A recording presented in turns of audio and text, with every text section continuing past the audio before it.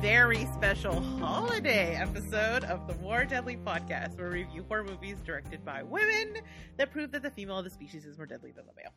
I'm your co-host, Rachel, and I'm joined by my very favorite elf on the shelf, Ariel. Hi. Where are you currently perched? I am sadly still in the cold, wet Pacific Northwest. Oh, yeah, I guess it's probably cold up there now, huh? Yeah, I mean, not compared to a lot of the country, but True, for my true. California, For us delicate snowflakes, yeah. Right. I was not born and raised in a climate like this. So. No. It's like it gets to be 30 degrees and I'm like, oh my God, it's so cold. The other night I took the dog for the walk and I was wearing a flannel shirt, a sweatshirt, my winter coat, and gloves and a scarf. Yes. It was only 30 degrees outside and there were dudes walking around in shorts. So weird. That is so but it's weird. So cold. We're just soft. Yeah, I know. When the nuclear winter starts, we are not going we're well. going to be screwed. Yes. All right. So, like I said, this is our holiday episode. I'm so excited. I am a total Christmas nerd. I love everything about it. I like the bad music. I like the bad movies. I like the delicious food. I like presents. I like giving presents. I like everything about it, right? Yes, you do. Yes, I do. So I guess as a warm-up question, I was just curious if you have a favorite holiday tradition. Oh, yeah, that is a good question. As an adult, honestly, probably wrapping presents while watching Christmas movies and drinking hot chocolate. I do that every year and I absolutely love it. Christmas movies in general make me happy, even terrible ones. Yes. Even really terrible ones. I will still watch and love them. Yeah. Yeah. When I was a kid, one of my favorite things to do, though, was drive around looking at Christmas lights. Yes, I love it. And that's a quarantine approved activity. That's a very good point. Yeah. You can still do that. Yeah. So I think probably that's definitely going to happen this year. Yeah. Because the rest of them are definitely off the table. Yeah, I think I also have a very drink-based favorite activity. I like getting wasted on eggnog. End of tradition. Do you have a favorite sort of creepy Christmas? Not necessarily one that you do, but like a Krampus kind of thing that you like? Yeah. I mean, that's a great movie. Is that what you're talking about? I don't know. I meant specifically Krampus himself. Oh, I guess I don't understand what you're asking. I mean, I always like looking at all of the other traditions around the world and how Christmas is so much creepier in other places in the world. I see what you're saying. Yeah. No, I don't know. I guess I need to do that. All right. Well, here you go. We'll see you in 2021. You can tell us. I'll ask this question again. Awesome. Okay, so before we get into reviewing the movie, which I'm very excited, I should probably say what we're reviewing. We're going to be reviewing the movie Black Christmas from 2018, directed by Sophia Takal. But before we get into that, I have an exciting announcement to make. If you listen to any of our other podcasts on the Zombie Girls Network, you've already heard little rumblings, little hints, and various teases about us starting our own Patreon. And today, I am excited to officially announce that it is finally coming on January 1st. Yes, I'm so excited. I know. I've been torturing you poor girls, making you look at like asking a million questions, showing you a million different things and scenarios. But, you know, we wanted to spend a lot of time and thought and effort going into this, you know, to make sure that we are creating a Patreon that has exclusives that you guys would be excited about. There's going to be a ton of perks. There's going to be multiple levels depending on, you know, how much you want to give or not at all. I mean, the show will continue to be free. Don't worry. But some of those perks are including, but not limited to, extended episodes, bonus episodes, which are a little more uncensored. A lot more uncensored. We've already recorded a couple. The booze and the conversation was a flowing. Yeah. You're editing the first one right now. How is it? It was good. fun to make. Is it fun to listen to? Yeah, I think people are going to have a blast listening to it because everybody is so entertaining and a little bit wasted and unfiltered. Yeah. I mean, we needed to cut loose a little bit, right? Yes, absolutely. So yeah, so there's also opportunities to have more access to us and participate in our activities with us and more. There's more than that. That's just the beginning. So definitely keep an eye on our Facebook page and on the ZG Podcast Twitter, as we're going to be announcing more information there in the coming weeks. And hopefully, there'll be something that strikes your fancy and you'll want to join up with us, because we would love to have you, especially at those Discord level perks where you can hang out with us, because we're going to play games, we're going to watch movies. It's going to be really fun. Yeah, we're really excited about kind of building a community around our podcast. So we're hoping you guys will enjoy it. I mean, because there's a few people that over the years we've exchanged emails with and stuff. And, even though we don't talk all the time, they definitely are people that we know. You know what I mean? Yes, exactly. Or personalities. They have very distinct personalities. And it'd be fun to actually get to know some of these people on a deeper level. It'd be really cool. Yeah. Awesome. So, yeah, like I said, stay tuned. More details coming. And it will be hitting Patreon on January 1st. That is my New Year's resolution, to do something on time. All right. Awesome. Okay, cool. So that's it for housekeeping. Actually, I have a housekeeping thing, if it's okay. Oh, twisty twist. Already things are getting spicy up in here. I didn't even know what's going on. Well, last episode we covered The Craft Legacy. Oh no, what did I say? No, you didn't say anything. Okay. I did all the background research on the director, Zoe Lister-Jones. And one of the things I said was that she acted in a movie called Lola Versus. And I forgot to mention that she actually also co-wrote that movie. Oh, so cool. I just wanted to point that out so that credit is given where credit is due. Okay, that wasn't bad. No, I was not like, all. what did we do? You're like my guilty conscience that I immediately assumed that I had said something wrong. I feel like that's very telling. That says something about you. Yeah. I mean, it's not shocking to anybody who knows me IRL. No, that's true. Yeah. Awesome. Okay, so before we get into the movie, would you do me a solid and remind our listeners, or let any new listeners know, what our spoiler policy is? Yeah, we spoil everything. Beginning, middle, end. We're going to talk about it all. And we're going to start talking about it right away, because I'm going to give a synopsis that's going to tell you everything that happens in the movie. So if that bothers you, go watch that and then come on back here. And there's some twisty twists in this. Yeah, definitely. Yeah. All right. So first, let me tell you a little bit about Sophia Takal herself. Okay. All right. So Sophia Takal is a director and actor who originally hails from Montclair, New Jersey. Jersey girl in the house. Mm-hmm. She studied film theory at Vassar and Bernard. So she is also very fancy. Yeah. Smart. It's interesting. A lot of the directors that we cover come from different backgrounds. So it's rare to see someone who that is what they were pursuing from the jump. Yeah, definitely. So her first feature film was called Green, and it was a micro-budget film about a couple who meet another woman, and there's some jealousy and strange inner dynamics that abound throughout the film.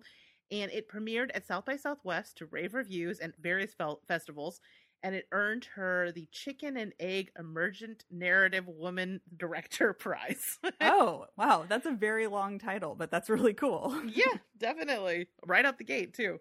So she followed that film with her first horror film, which is called Always Shine, a movie that I keep meaning to watch and definitely now will watch, and going to force you to, we're going to cover it on the show at some point. Which was, again, very well received. It won several awards on the festival circuit. Stars my queen, Mackenzie Davis. Oh, I love her. I love her so much. And again, it's about strange interdynamics between women. So it's kind of a interesting shift with this one. Yeah. We'll get into that, though. This was followed by her first project with Blumhouse, which was one of my favorite episodes of the anthology series Into the Dark, called New Year, New You. Did you see that one? That was so good. Yeah, I didn't realize she had directed it. I loved that movie. Yep. It was, again, about complicated female relationships, to say the least. Yeah, and what's so great about that movie is that it actually handles that really well. I mean, so many movies get that so wrong, but it all worked in that movie. And on top of that, it's just really fun. It is a very fun movie, and you're right. It gets at horizontal hostility in a very specific way. And I also love that it kind of goes after the wellness industry in an interesting way, an accurate way. So, like I said, this was her first Blumhouse production, and right after which she was asked by Blumhouse to tackle the remake of Black Christmas, which is the movie we will be discussing tonight. She directed this and wrote it alongside April Wolf, Okay. And this actually made her the first woman director to direct a movie for Blumhouse with a theatrical release. Wow. And it probably had something to do with the infamous PR disaster of an interview that Jason Blum did, saying that there weren't many women directors, and those who were women who were directing did not want to do horror. Right. Something that caught Tikal in particular by surprise, because she was in the process of directing a movie for Blumhouse. That's nuts. I didn't realize that she was in the process directing on when he gave that interview. Was in production on New Year. Oh, that's such bullshit. That must have been a kick in the teeth for her. Yeah. So right away they decided to write it, and they tapped her to do Black Christmas. Now, they didn't give her a lot of time to do it, though. This movie was written, shot, and released within 9 months. What? Yeah. That's crazy. Yeah. So, and that was a timeline that initially really intimidated Tikal, who, in an interview with Filmmaker Movie Magazine, said, "I was hesitant to do this movie because of the timeline, of not knowing if I'd have enough time to literally make a movie," which I think is very fair. Yeah, no kidding. However, she did eventually decide to take the opportunity and set about writing the film, though her first draft was very different than what ended up on screen. She described it as a harrowing incel / school shooter story. Whoa, that is really different. Yeah, but decided that as good and as interesting as that would have been, that she couldn't make it. It was too much. So she began writing a more faithful slasher remake. When she was done with that treatment, though, she realized she just wasn't that interested in making that movie. So she ended up reaching out to the woman who would become her co-writer, April Wolf, to see if maybe there was something she could do to punch it up and make more interesting. Because she says in the same interview, "One of the things I don't like about the slasher genre is the way that women's deaths are expected to entertain and titillate. It feels, at least at this moment in time, really bad, and I didn't want to add another voice to that." So she wanted basically some advice to how to modernize it, put a twist on it that would maybe reclaim the slasher genre a little bit and put it more through a feminist lens. Okay. Yeah. So she got a lot of input, and eventually she decided, screw it, let's co-wrote this thing together. And it was Wolf in particular who added the supernatural aspect, because she wanted to get at the idea that misogyny is almost supernatural. And like a slasher killer, how you can think you've killed it, but it just keeps coming back no matter how many times you do. No, that's interesting. Yeah. So once the script was done, they shot the movie in New Zealand, where they could have cold weather in the summer because it's winter there because of the way the planet works. Right. And they needed it to feel realistic for the Christmas time setting. That was when she learned that apparently the fraternity sorority thing is only an American tradition. Oh. Yeah. Which I didn't know. I didn't realize that either. Nobody else does that, huh? Nope, it's American. So, but she did manage to find a university there that had the look of sort of a East Coast kind of college where you would have a Greek system. I mean, obviously the Greek system's everywhere, but the prototypical, like when you imagine what a Greek system looks like. So they shot it there, and the movie was released in December 2019, and upon release it was divisive. Yeah, I remember that. Yeah, some of the audience found the overt political messages to be pretty cathartic, particularly in the wake of Me Too and the Kavanaugh hearings, which were fresh in everyone's mind at that point. And, you know, at the same time as some people enjoyed it, there was a very vocal dissenting portion of the audience who ripped this movie to shreds. Yeah. And it wasn't just the feminist themes that people were unhappy with. It was also the fact that this movie was rated PG-13.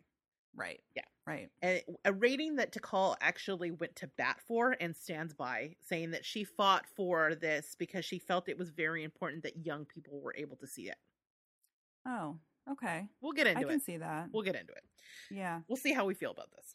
A year later, this movie, still super divisive. Just in recent weeks, I keep seeing it come up in my newsfeed. There's a lot of articles where some people are like, I'm revisiting this movie, and, you know, there was something there that I didn't see before, or I feel differently about this, or I'm an unapologetic fan of this movie. This movie is fun. And there's just as many articles that are like, let's compare the two and guess which one we like better, you know? So it continues to be, you know, like I said, a divisive film. And now it's our turn to add our voices to that with our opinions of the movie. Oh boy. So yeah, that's what I got for Sophia and the movie. Awesome. Tell me what this movie is about, Ariel. Okay. So I'm going to admit to you that I forgot that this was my job until about 20 minutes Oh before. no! Is that where you're like, I need 10 minutes? Yes. Well, I am shocked and chagrined because I never do anything last minute. I was just like, oh, it's not my job to do the research this time. I guess I don't have to do anything. I mean, I'll do the synopsis if you don't want to. I would No, do that for I wrote you. it down, but I'm just warning you that it's a little stream of consciousness. So if I forgot anything, please feel free to This is pipe exciting. I like this. Yeah. up. All right. So Black Christmas takes place at Hawthorne University.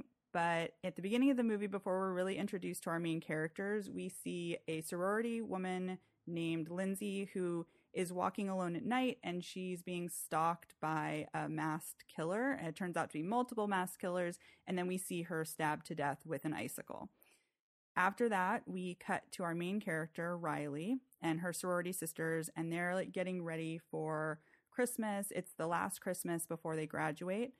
And we learn that during her freshman year, Riley was raped by the president of the DKO frat. Most of the women in the sorority are planning to go home for Christmas, but Riley, Chris, Marty, and Jesse, I think, are all staying on campus to celebrate with each other. But before everybody kind of goes off for Christmas, they are going to perform in a holiday talent show hosted by the DKO frat. And unfortunately, when they get there, one of their sorority sisters ends up almost being raped by one of the frat boys, but Riley steps in and is able to kind of stop it from happening. But that leaves an empty spot in their performance. So Riley steps in and they do this sort of song and dance Christmas number. Which has been stuck in my head. I cannot get it out of my head. I rewatched the movie today and I've been humming it and I want to die. Oh no, I'm so sorry. Yeah. Oh, thanks for that. Yeah. Hey, don't say I didn't get you nothing for Christmas. It's the season of giving. So the song and dance number that they perform is they've replaced the words in a Christmas song with lyrics about sort of the rape culture at the frat. And they get some applause and obviously a lot of boos from the frat boys about their performance. Then the woman who was almost raped, she goes missing, and all of the sorority sisters, like our main four, start receiving creepy DMs that say they're from Calvin Hawthorne, who is the founder of the university. More sorority sisters go missing, and soon they're all at the sorority house, and a guy in a cloak and what looks sort of like an Eyes Wide Shut mask breaks in. Fidelio. Yeah. He breaks in and he attacks the women, but Riley is able to kill the attacker. Unfortunately, there are more of them, and they're already inside the house. Marty sacrifices herself to try and save the other women, but that doesn't work so well. She ends up dying, and then they're attacked by more masked men, and they have to quickly dispatch them. They finally get away. At this point, we're down to just Riley and Chris. They get away in a car, and at this point, Riley sort of realizes that some black magic stuff is happening with the frat. Because I think I forgot to mention that earlier on, she sees a weird ritual happening with the frat and the bust of Calvin Hawthorne, who is the founder of the college, and weird black goo coming from his eyes. And so she realizes that what's been happening to them is connected to the frat. So she wants to go there, but Chris disagrees with her. Riley goes on her own. She gets tied up and I think hit on the head and is knocked unconscious. And then it turns out that the frat has been doing dark magic rituals of some kind to keep unruly women in check, essentially. As you so do. The black goo from the... Yeah, of course. Totally normal. Black goo from the bust of Hawthorne possesses the frat boys, and then they sort of want to murder any woman who won't kind of step in line. I guess so. Chris, the sorority sister who survived, along with some other sorority sisters who were also attacked by masked men, all come to the frat house and kind of band together, and they're able to defeat the frat bros and finally destroy the Hawthorne bust. And that ends the movie. Yep. Did I get that okay? Yeah. I mean, they destroy the Hawthorne bus and then lock them in and burn them alive. Oh, that's right. You're right. Shit. Good point. But I mean, essentially, you nailed it. There's also one good guy, Landon, who flirts awkwardly, I'm sure we'll talk about that. And I found actually pretty adorable. But yeah, he was charming. All right. So, Ariel, we like to talk about things that we like, and then we finish up with things that maybe didn't work for us. Let's start with, what did you like about this movie? Okay. Can I just chime in one thing? Jesse's eyebrows. Yeah, go for it. Chef's kiss. I'm not really into this gigantic eyebrow trend that is happening now, and maybe that's because I'm an old and this is for the youngs. But normally those just look like bricks on people's foreheads. Her eyebrows are thick and lovely. Okay, that's all I had to say. Sorry, I didn't mean to cut you off. I just needed to get that important point out there. You needed to get it off your chest. Okay.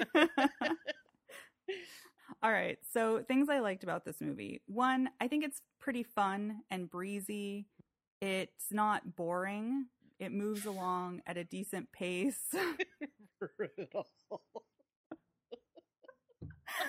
I'm so sorry. No, I didn't mean to come off that. No, I know. It is funny.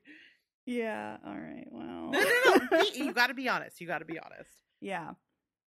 Okay, it looks good. It's a fun movie. I have now watched it 3 times. And that's a lot of times. It is a lot of times. And here's the thing. I was never bored during it. I think it's a fun movie. Mm-hmm. There are problems I have with it, but none of them have to do with how entertaining. I think it's pretty entertaining. Yeah. I really like Imogen Poots. Yes. I think that she's really good in this. I think she feels like a real person. She feels very relatable. And it feels like an honest performance. And I liked her. I also liked the woman who plays Chris. I think her name is Elise Shannon. Mm-hmm. I thought that she did a pretty good job, too. And of the characters in the movie, they're the ones that are the most fully realized. Yeah. The ones that you kind of get to know the most. Yeah. And I like them. I thought they were both pretty entertaining. There's a scene where Elise Shannon's character, Chris, walks up into maybe the attic or an upper floor of the sorority house, and she finds one of the sorority sisters dead. Yeah. And you never see the body. You just see her reaction on her face, and she looks genuinely terrified. Yeah. So I think that she did a really good job there. Mm-hmm. I think that when we get into cons, we can maybe talk about the lack of nuance here or subtlety. That is also in my notes. Correct. Yeah. But I do think that the director is bringing up interesting topics here and trying to have interesting conversations about institutional racism and sexism that are kind of baked into the higher education system, especially at Ivy League universities, which I think this is supposed to be. Mm-hmm. It talks about rape culture and toxic masculinity, and they have some conversations about, what it means to be an ally of somebody that's been victimized in that way. Mm-hmm. And I think all of that stuff is interesting. I think that there are parts of it that they maybe could have done a better job of, and we'll get to that. Yeah. But I do think that there are interesting things to be said. And there are a few moments in this where they hit the subtlety really well that I want to just point out really quick. Yeah, please. So one of them is, I know probably every woman who's listened to this podcast has been told at one point, if you're walking to your car at night, put your keys in between your fingers. Yes, I have this in my notes too. Yeah. And there's a great scene where nothing is said, but she uses that to kill one of the bad guys, right? Yes. I mean, it's a great thing where nothing is talked about, but when you see it, what the director was saying with that, right? Oh, absolutely. It absolutely stood out to me. The first time we see it is when the girl's being followed. Then we actually see it put to use. But there is something very symbolic about that. That is a representation of fear that every woman I know has experienced. And there has been a time where you've turned your keys into a claw at some point in your life. 100%. It is a basically universal experience that I think that is in this movie because it is written and directed by women. Yeah. And there's something very cathartic about actually seeing it be successful. That's true. That is true. Even when Chris has to go and like pull those keys back out of the body so they can escape. I did enjoy that scene as well. So another one I would say is, you mentioned the guy Landon, who's sort of the nice, normal guy in this movie. The sweetie. The sweetie pie, yes. I really liked that actor. I thought he did a good job. And there are a couple moments with him, for instance, when you're first sort of seeing him in the coffee house, where the camera hits Imogen Poots' face and you see that she's uncomfortable because she doesn't know why he keeps looking at her. Yeah. And you see that reading is a little bit of fear. And then obviously they become friends later, but I think that that was a good moment too, where nothing is really said, but I know watching it how frequently women have to fear men, even who might be nice, because you just don't know yet. Yeah. You know? Yeah. Especially if considering what she's gone through. Absolutely. Yes. Yeah. And then there's a moment later where she is walking with a shovel to the frat house to confront them. And she's limping, has murdered a couple people. And he sees her because he's on her way to what he thinks is their party. Yeah. And he asks, "What do you need from me right now?" Yeah. You know, and I think that the movie is kind of trying to get at that, like, how can men help in these situations? How to be an ally? Yeah. Exactly. So I think there are some moments like that. Also, I think there were some good parts of the fight between, I can't remember the character's name, I think it may be Marty and her boyfriend. Oh, yeah. They have an argument right before all the shit happens. Yeah. And there were some parts of that I thought were good too, where, you know, he's like, not all men, and and then tells her to calm down and that she's being hysterical. God, that is when so she's, like, real. barely it raised sounds her like a voice. stereotype, but it's so real. It really is. It is. It really I've is. literally had that phrase said to me multiple times. I'm like, did you just not all men's me? Did that just fucking happen? You goddamn stereotype. Did that just come out of your mouth? Yeah, and being told to calm down or that you're being hysterical when you're being very reasonable is infantilizing and angering. And patronizing and dismissive. Trash. Yeah, all of Straight those up things. trash. And it's like this giant lie that has been perpetrated that women who maybe raise their voice a little bit or who speak with passion and conviction or maybe even cry in an argument are hysterical, right, and need to calm down. But men who yell and get in your face or punch a hole in the wall are the calm, rational ones. You know? Anyways, sorry, just even talking about it makes me angry. Fair. Yeah. So anyways, I thought all of that stuff was really good. And there, you know, like I said, there's a lot of good stuff about this movie, and I wasn't mad that I needed to watch it multiple times, you know? Nice. Yeah, first of all, also a total Poots head over here. that's what the true Poots fans call themselves. Oh, Poots okay, heads, all yeah. right. No, I love her. I've loved her, and this is gonna be a controversial statement on this podcast. Okay. I've loved her ever since the first time I saw her in the Fright Night remake, which I enjoy more than the original. I'm like virtually ducking right now. One, you're right. She is great. And two, that remake is really fun. Three, you're so wrong about the original. That's totally fair. I think that's totally fair. And I know you love that movie and there's so much to love about it. I just happen to connect more with the remake. That's all. No, I hear you. And that movie is very fun. David Tennant is great in that movie. Tennant is great in it. I thought I can't think of the actor's name that plays the vampire is really good and sexy and scary, more so than Chris Sarandon. And it had Imogen Poots. It had the Poots. But that doesn't mean I don't like the original. If I had to pick, I would choose the remake. All right. So we're still friends, right? Yes. We didn't just break friends. up, We're right? good. Okay, good. This is like Pet Sematary all over again. I know. If Pet Sematary didn't ruin our friendship, I think we're safe. We're going to survive Fright Night Gate. Okay, good. Yeah. Yeah, so I love her. I find her to be deeply compelling. She has a face that I want to look at, but she Yes. also has this energy about her that she's extremely beautiful and yet feels very relatable. And she's sort of the more real version of Scarlett Johansson. Oh, wow. And I hadn't mean thought that about but as you're a right. compliment. Yeah. I'm much more emotionally engaged with Imogen Poots. Oh, you've seen Green Room, right? Yes. Oh, So good. she's so good in Green good. Room. She has a very interesting face. It's compelling. There's something really compelling about Yeah. her beauty. Yeah. Definitely. It's like it's not a traditional beauty. It's a very unique beauty that I find. I mean, you know me, how I feel about traditional beauty in general. No, thank you. Hard pass.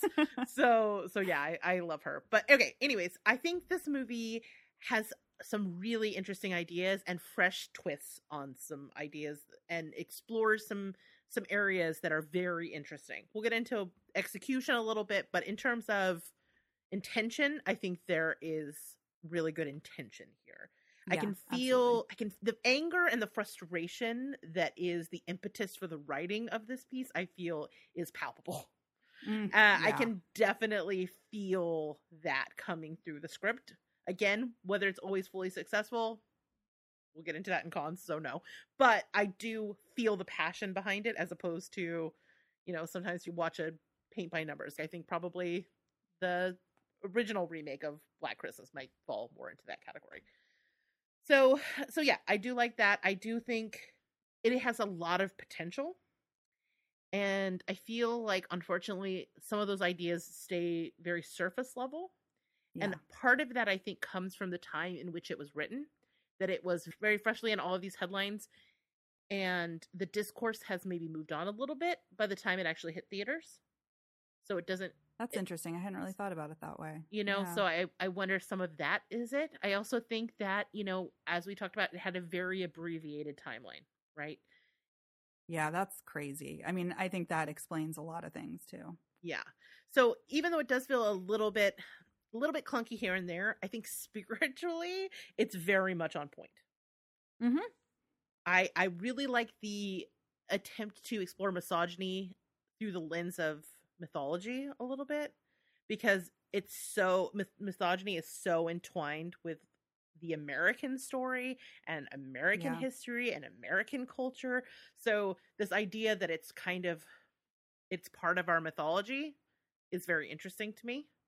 And I like how it sort of gets at the way that misogyny is institutionalized and socialized and encouraged. There's one particular scene at the end. Now, the end is a little silly. We'll get into that. But there's a moment where they're going to finally punish Riley. And all the men turn their backs and they're like, see no evil, see no evil. And the way that men, even in this case, Landon, who's under the power of Hawthorne, kind of fail as allies by turning their back to these things and actively choosing not to see things. Yeah. Is, I think, an interesting topic that it touches on.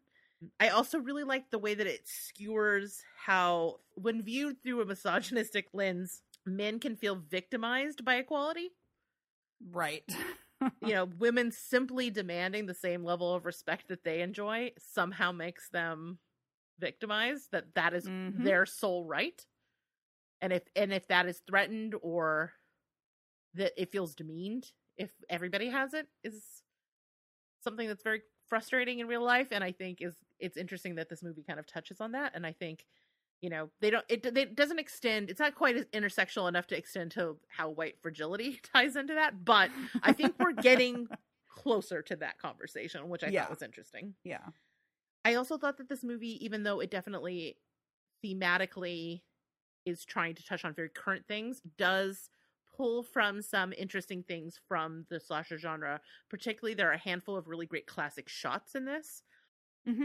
Specifically when Riley is walking around the campus by herself and as the camera is watching her from different windows, it felt very much pulled from the 80s. There was a little POV vibe to it that felt very intrinsic to the slasher genre and it just kind of shows you that some of the best tricks are the old tricks.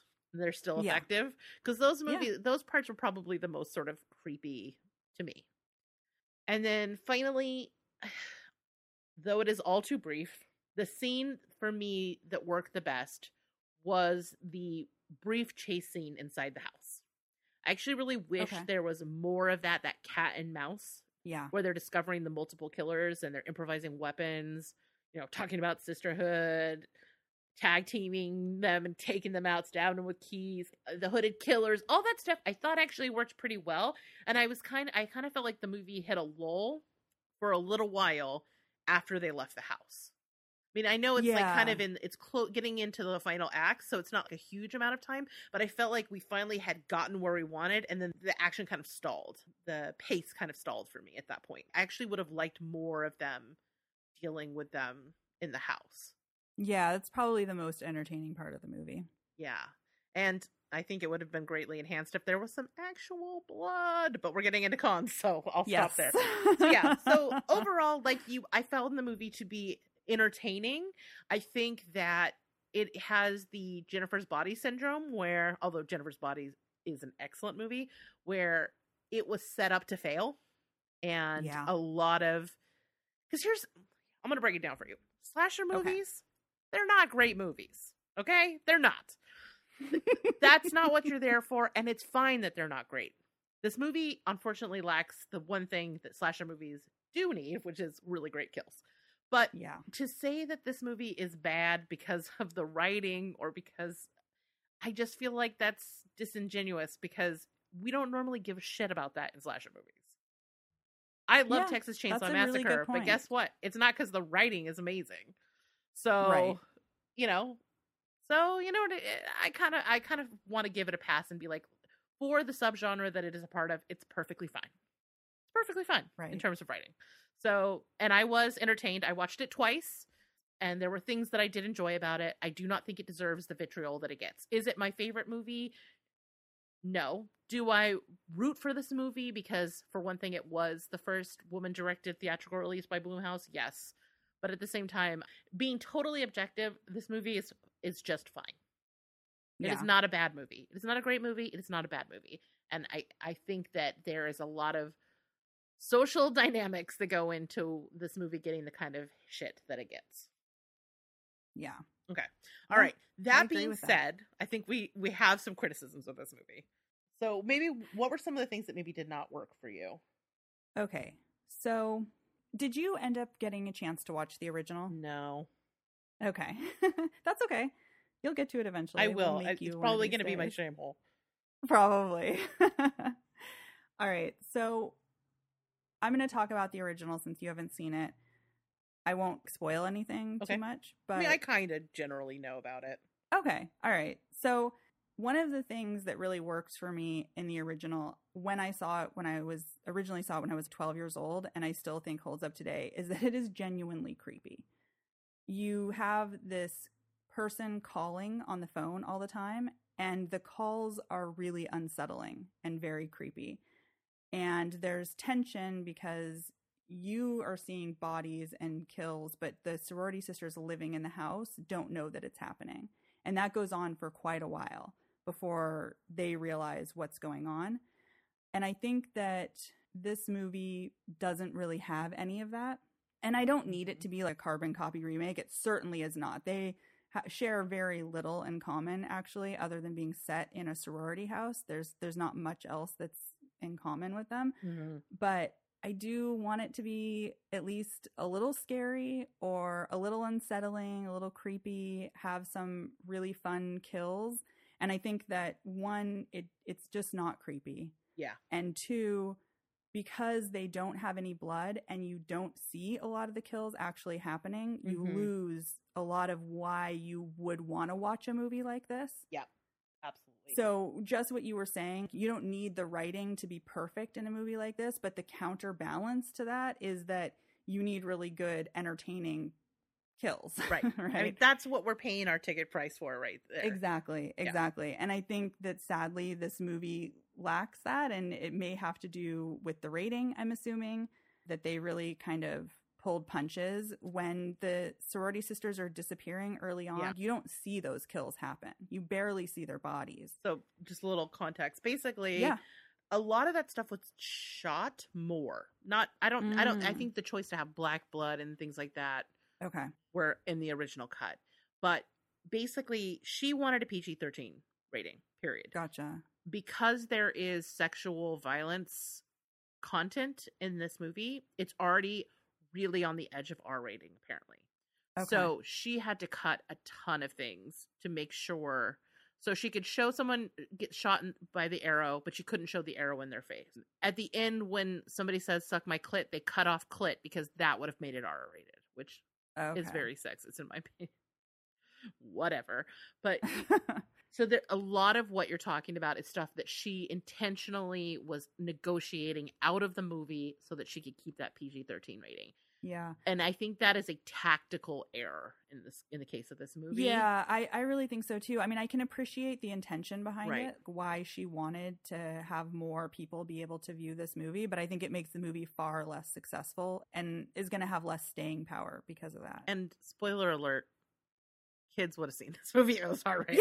Yeah. Because I mean, I don't know about exactly. you, but 90% of my slumber party Yes.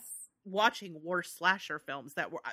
I went to a birthday party when I was 8 and saw Nightmare or Friday the 13th too. So I kind of feel like the intention behind choosing to go PG-13 was laudable, but like I said, strategic error. Yeah. It neutered a movie that I think this movie could have had the exact same script, and if you had some really gruesome kills, people would have loved it. And I get the idea of not wanting to have a bunch of women killed on screen, but you've solved this problem with your plot because you have multiple killers. So maybe the women getting killed, not violent. We keep them just how they are. But you have 5 or 6 really gruesome Yeah, that kills would have of been the awesome. killers. Yes. We are talking. Now we are cooking with fire. Yeah, no, that would have been amazing. I think that really could have fixed it. Mm-hmm. And then the fact that the blood is black, that it's this black goo, Yeah. I get why they did it for plot reasons, I suppose. Yeah. But I think it just lends to it being more cartoony. Yeah. And it has less impact because of that. I also think that they had the whole thing with the DMs, them getting these creepy DMs, I think is a nod to the original, obviously, but they're just not creepy and they weren't unsettling. And you didn't even really read them very much in the film. Right. So, and it didn't seem to unnerve the women very much either. Yeah. So I think that wasn't a successful change. You need the catharsis of a woman covered in blood. I'm sorry. Like seeing somebody splashed with black stuff, it just does not have that same visceral neurological response. Yeah, I totally agree. Mm-hmm. I totally agree. And seeing the killers all bloody would have been good. I also think the killers aren't that scary. When he kisses her under the mistletoe, no. Did not like. Which is, to me, shows a sign of potential. There's something there. But I think choosing the PG-13... Listen, I am not a big proponent of horror movies needing to be R-rated. Some of the best horror movies are not. That has been proven time and time again. I don't think you can make the same case for a slasher movie. No, I really don't. They are the exception. Slasher movies, body horror, you got to have the gore. You got to have gore. I mean, it is what the genre is about. Use it. Take advantage of the real way to twist it is to take those tropes and then put a little twist on it, not to remove them because you ironically neuter your film. Good one. Da-da-da-da. So glad I got that in there. Okay, so some of the other things, like we were saying before, I think that they're trying to tackle interesting issues with this movie, making statements that, that need to be made, topics that we all need to be discussing more and shedding light on. I just think that it lacks subtlety and nuance, and it really tells, not shows most of the time. Yeah. And I think that sometimes these conversations that they have that are just telling you about these issues, it sacrifices plot and characterization in order to do that. Oh yeah. And I think that makes the movie a lot less successful.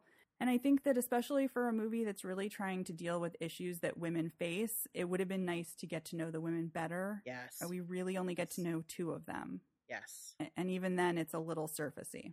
Yeah, I really came away from this wishing I felt like the women really loved each other a little more. Mm-hmm. You know, I know they say it a lot, but I Yeah. never really felt it because I feel like, you know what it is? I feel like the characters are constantly talking past each other. Oh, yeah. You know what I mean? Like, they're both Yeah. kind of the star of their own movie, Right. and we happen just to be watching Riley's. Because even when they're arguing, I don't feel like there's ever that moment where they're hearing each other. Mm-hmm. And so when shit goes down, the stakes are just not there. That if they were a sisterhood, before the show, we were talking about that movie Spontaneous, that we both were like, too dark. But Yeah. until it goes too dark, there's so much tension in that movie because you genuinely like a handful of the characters. So you're and like, you feel like you know them. you're Mhm. afraid one of them's going to explode. And then when it does, it freaking hurts, man. None of that happened in this movie. And that's okay. It's a slasher, but they also don't have the element of what you paid your Yeah. ticket for. So yeah, if you're not going to make me feel things or get to know the characters, you I gotta need kill, the you really gotta dispose fun of them stuff. in joyfully gruesome ways. You Exactly. know, a movie does that? Freaky. That movie does it great. Yeah, no, that's a great point. That woodshop I mean, that movie kill is so much fun. was so amazing. Okay, sorry, that's not what we're here to talk about. But no, you make a good point. There's a scene where the shop teacher gets cut in half. Uh-huh. It is incredibly gory in a sort of silly, over-the-top way. Yeah. And that is so cathartic. And I wish we had gotten something like that in this And movie. the fact that he was basically targeted for being a total misogynist. Exactly made it, my point. That Yes. should have been in this movie. Yes, That's how yes. they should have taken out, you know, Carrie Elwes. Yeah. That's Wesley needed to be on the woodshop table. Which, by the way, highlight of the movie for me was seeing his picture in the hallway, and it's totally Princess Bride young Carrie Elwes. Yeah. We've So known him so good. long. We're like, yeah, that's what he looked like. Yeah. I mean, that's on my con list as well. That Oof, I know. in Second one, I was like, bad guy. Yeah. And it was not a red herring. No, but here's the thing. I actually think they kind of underutilized him. That's probably true. I think with David Duchovny, when we watched The Crown God. Legacy, they overused that. Yeah. They needed to hide him in a corner. But Carrie Elwes is so much fun, and I feel like he could have done a lot of that twisting of the mustache evilness. Right. Let the man chew the scenery. Yes, exactly. Let him So, chew. Yeah, I think they should have done that more. But back to what we were talking about it lacking the subtlety and nuance. I think that this movie would have been far more successful if they had picked a lane and either really honed in on that and really done a great job, or they had gone for the gore and made this a slasher film that just has a little bit of the political issue stuff Yeah. in there. Because there are so many, I feel like a lot of people complain about issues being at the forefront of horror movies, which is such bullshit because it's always been Have there. you It's watched not a like horror new movie? Come on. idea. Yeah, have you ever watched one before? Other than Friday the 13th. Have you watched any of them? And even those probably have some shit that I just haven't picked up on. Right. And so many movies do it really well. I mean, we can talk about Get Out till the cows come home, but there have been a million movies that have done that, like Night of the Living Dead. I mean, that movie tackled racism and Frankenstein, mob mentality, and judging before you know somebody. There are so many movies that tackle these issues, but it's done in a subtler way than this movie was able to really accomplish. And I think that's a little bit too bad for it. This movie does come a little bit across like someone who just had their awakening. Mm-hmm. They're just like, listen, look at all the injustice. Yeah. And I get, Yeah. I mean, I guess there's a part of me that I get that feeling, and that feeling, I have a place in my heart for that feeling. Sure. That makes me forgive it a little bit, but I guess I just want more for this movie because I think it has so much potential. Yeah, there's something there. Mm-hmm. It just wasn't fully realized. Yeah. I also think that the twisty twist of it was telegraphed to you pretty early on. They literally It's not very show it scary. to you. Yeah. That's one of my So- cons as well. Is like the mystery aspect. What's the mystery? We saw it Yeah. already. So then when you get to the end and they do the reveal, you're like, no, You're but I like, watched of that course, in Act duh. 1. Yeah. I We already knew. saw it. But I also think that Riley coming to that conclusion in the car when they have this sort of exposition dump and she talks about, oh, it must be the DKO frat and they're doing like satanic rituals with the bust of Hawthorne. I do think there's a bit of a leap in logic that you would get there just from that the black quickly. blood. Yeah. I mean, I don't know. If I saw black blood and black crying stigmata face, I'd probably I guess like, that's maybe true. I mean, yeah. But still, I don't know. I kind of wish they had not given us everything in that first act. Yeah. If you had just seen a hint of what was happening in there, but it was, I don't know, it was too much. And then for there not to be a further twisty twist on top of that. Was the twisty twist that Cary Elwes was in on it too? Because of course he was. Because that wasn't a twist. Yeah. No, it's just not that successful. And I know that you want to talk about the ending, so I'm going to let you do that. But I mean, we've kind of talked about it. Just that it was, pretty silly. And that they kind of robbed themselves of a reveal by giving us that Act 1 total explanation. and I think they were trying to get into a Suspiria vibe, and which I would have been totally on board with. Like a gender flipped Suspiria. Sure, let's do it. But like I said, they already told us that in the first act. Right. I kind of wish the movie in general had a darker tone, because it has such a dark ending. Locking them in to burn to death is such a grim way to end a movie. It has potential to be extremely cathartic if you stick the landing, right? Because there's this idea of metaphorically burning it down. The only way to break the patriarchy is to burn the shit down. That's a very radical perspective to take, right? And this movie is definitely trying to be very radical, right? So yeah, I like that. But I think because the rest of the movie has sort of a lighter tone, and then this happens, and then there's no impact on the characters themselves, it doesn't quite hit as hard as it could. Yeah. No, I totally agree. I would say the one positive about it is that in the original, I don't want to give too much away for you, but the way that it ends is very dark. Right. I think I know how it ends. You do? Yeah. Can I just talk about it then? Is it that she kills the wrong person? Well, yeah, sort of. Okay. All right, that's the thing I know. So okay. So at the end, there's something that even darker that sort of happens at the end, the very last couple minutes of the movie, where what you're left with is the main woman still being in peril. So there's something that's kind of nice about the opposite of that happening here. That's true. Okay. But they again didn't stick the landing, and I think that.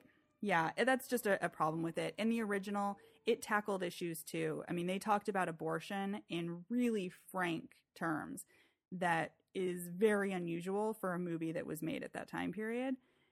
To talk about abortion and have men's bad reactions to women making autonomous decisions about their own body. Oh, wow. Okay, so people should not be butthurt that this is a political film. No, not at all. I don't know what people were thinking. If you've ever seen the original, it really does something with that. I mean, there are several scenes that talk about this abortion, and that was a hot button issue of the time. Mm-hmm. So in of the same the time way that these are. Welcome to 2020. Well, of any time, but I just mean that it was more, you know, it was new. It was the Me Too discussion of that era.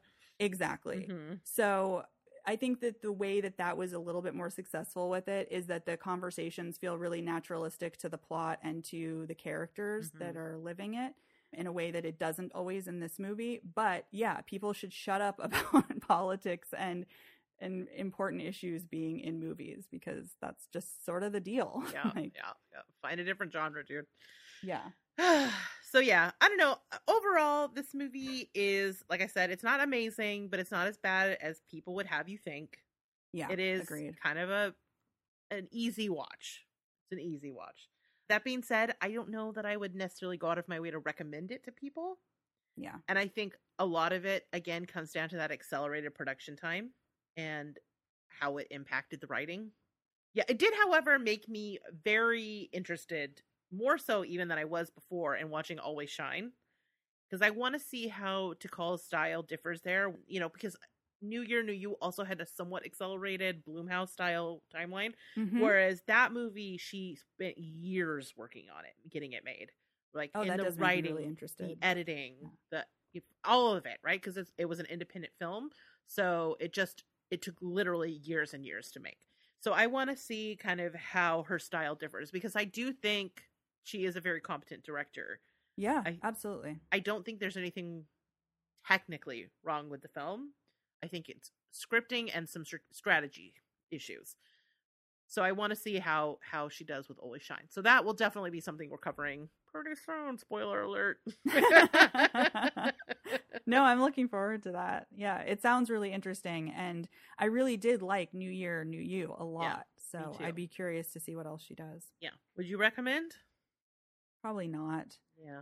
I mean, here's the thing. If you want a movie to put on in the background that's sort of fun while you're doing something, I would say go for it. But I think that there are better examples of this kind of movie that I would recommend to people before this one, unfortunately. I would throw it in a Christmas horror playlist. If you got Christmas horror movies going along, this one goes in there. You know what I mean? Throw it in. Throw it in. Yeah, definitely. All right, cool. Well, that is it for our review. If those of you out there have some thoughts on the movie, or there's something you'd like to see us cover, or whatever the case may be, feel free to drop us a line at Rachel@zombiegirls.com. If you're enjoying the show, leave us a review on Apple Podcasts. Originally, this podcast was a part of the Zombie Girls feed. It still is, if that's how you're listening to it. But if you found us on your own, or you especially love the show, it has its own feed on Apple Podcasts, so please review us there.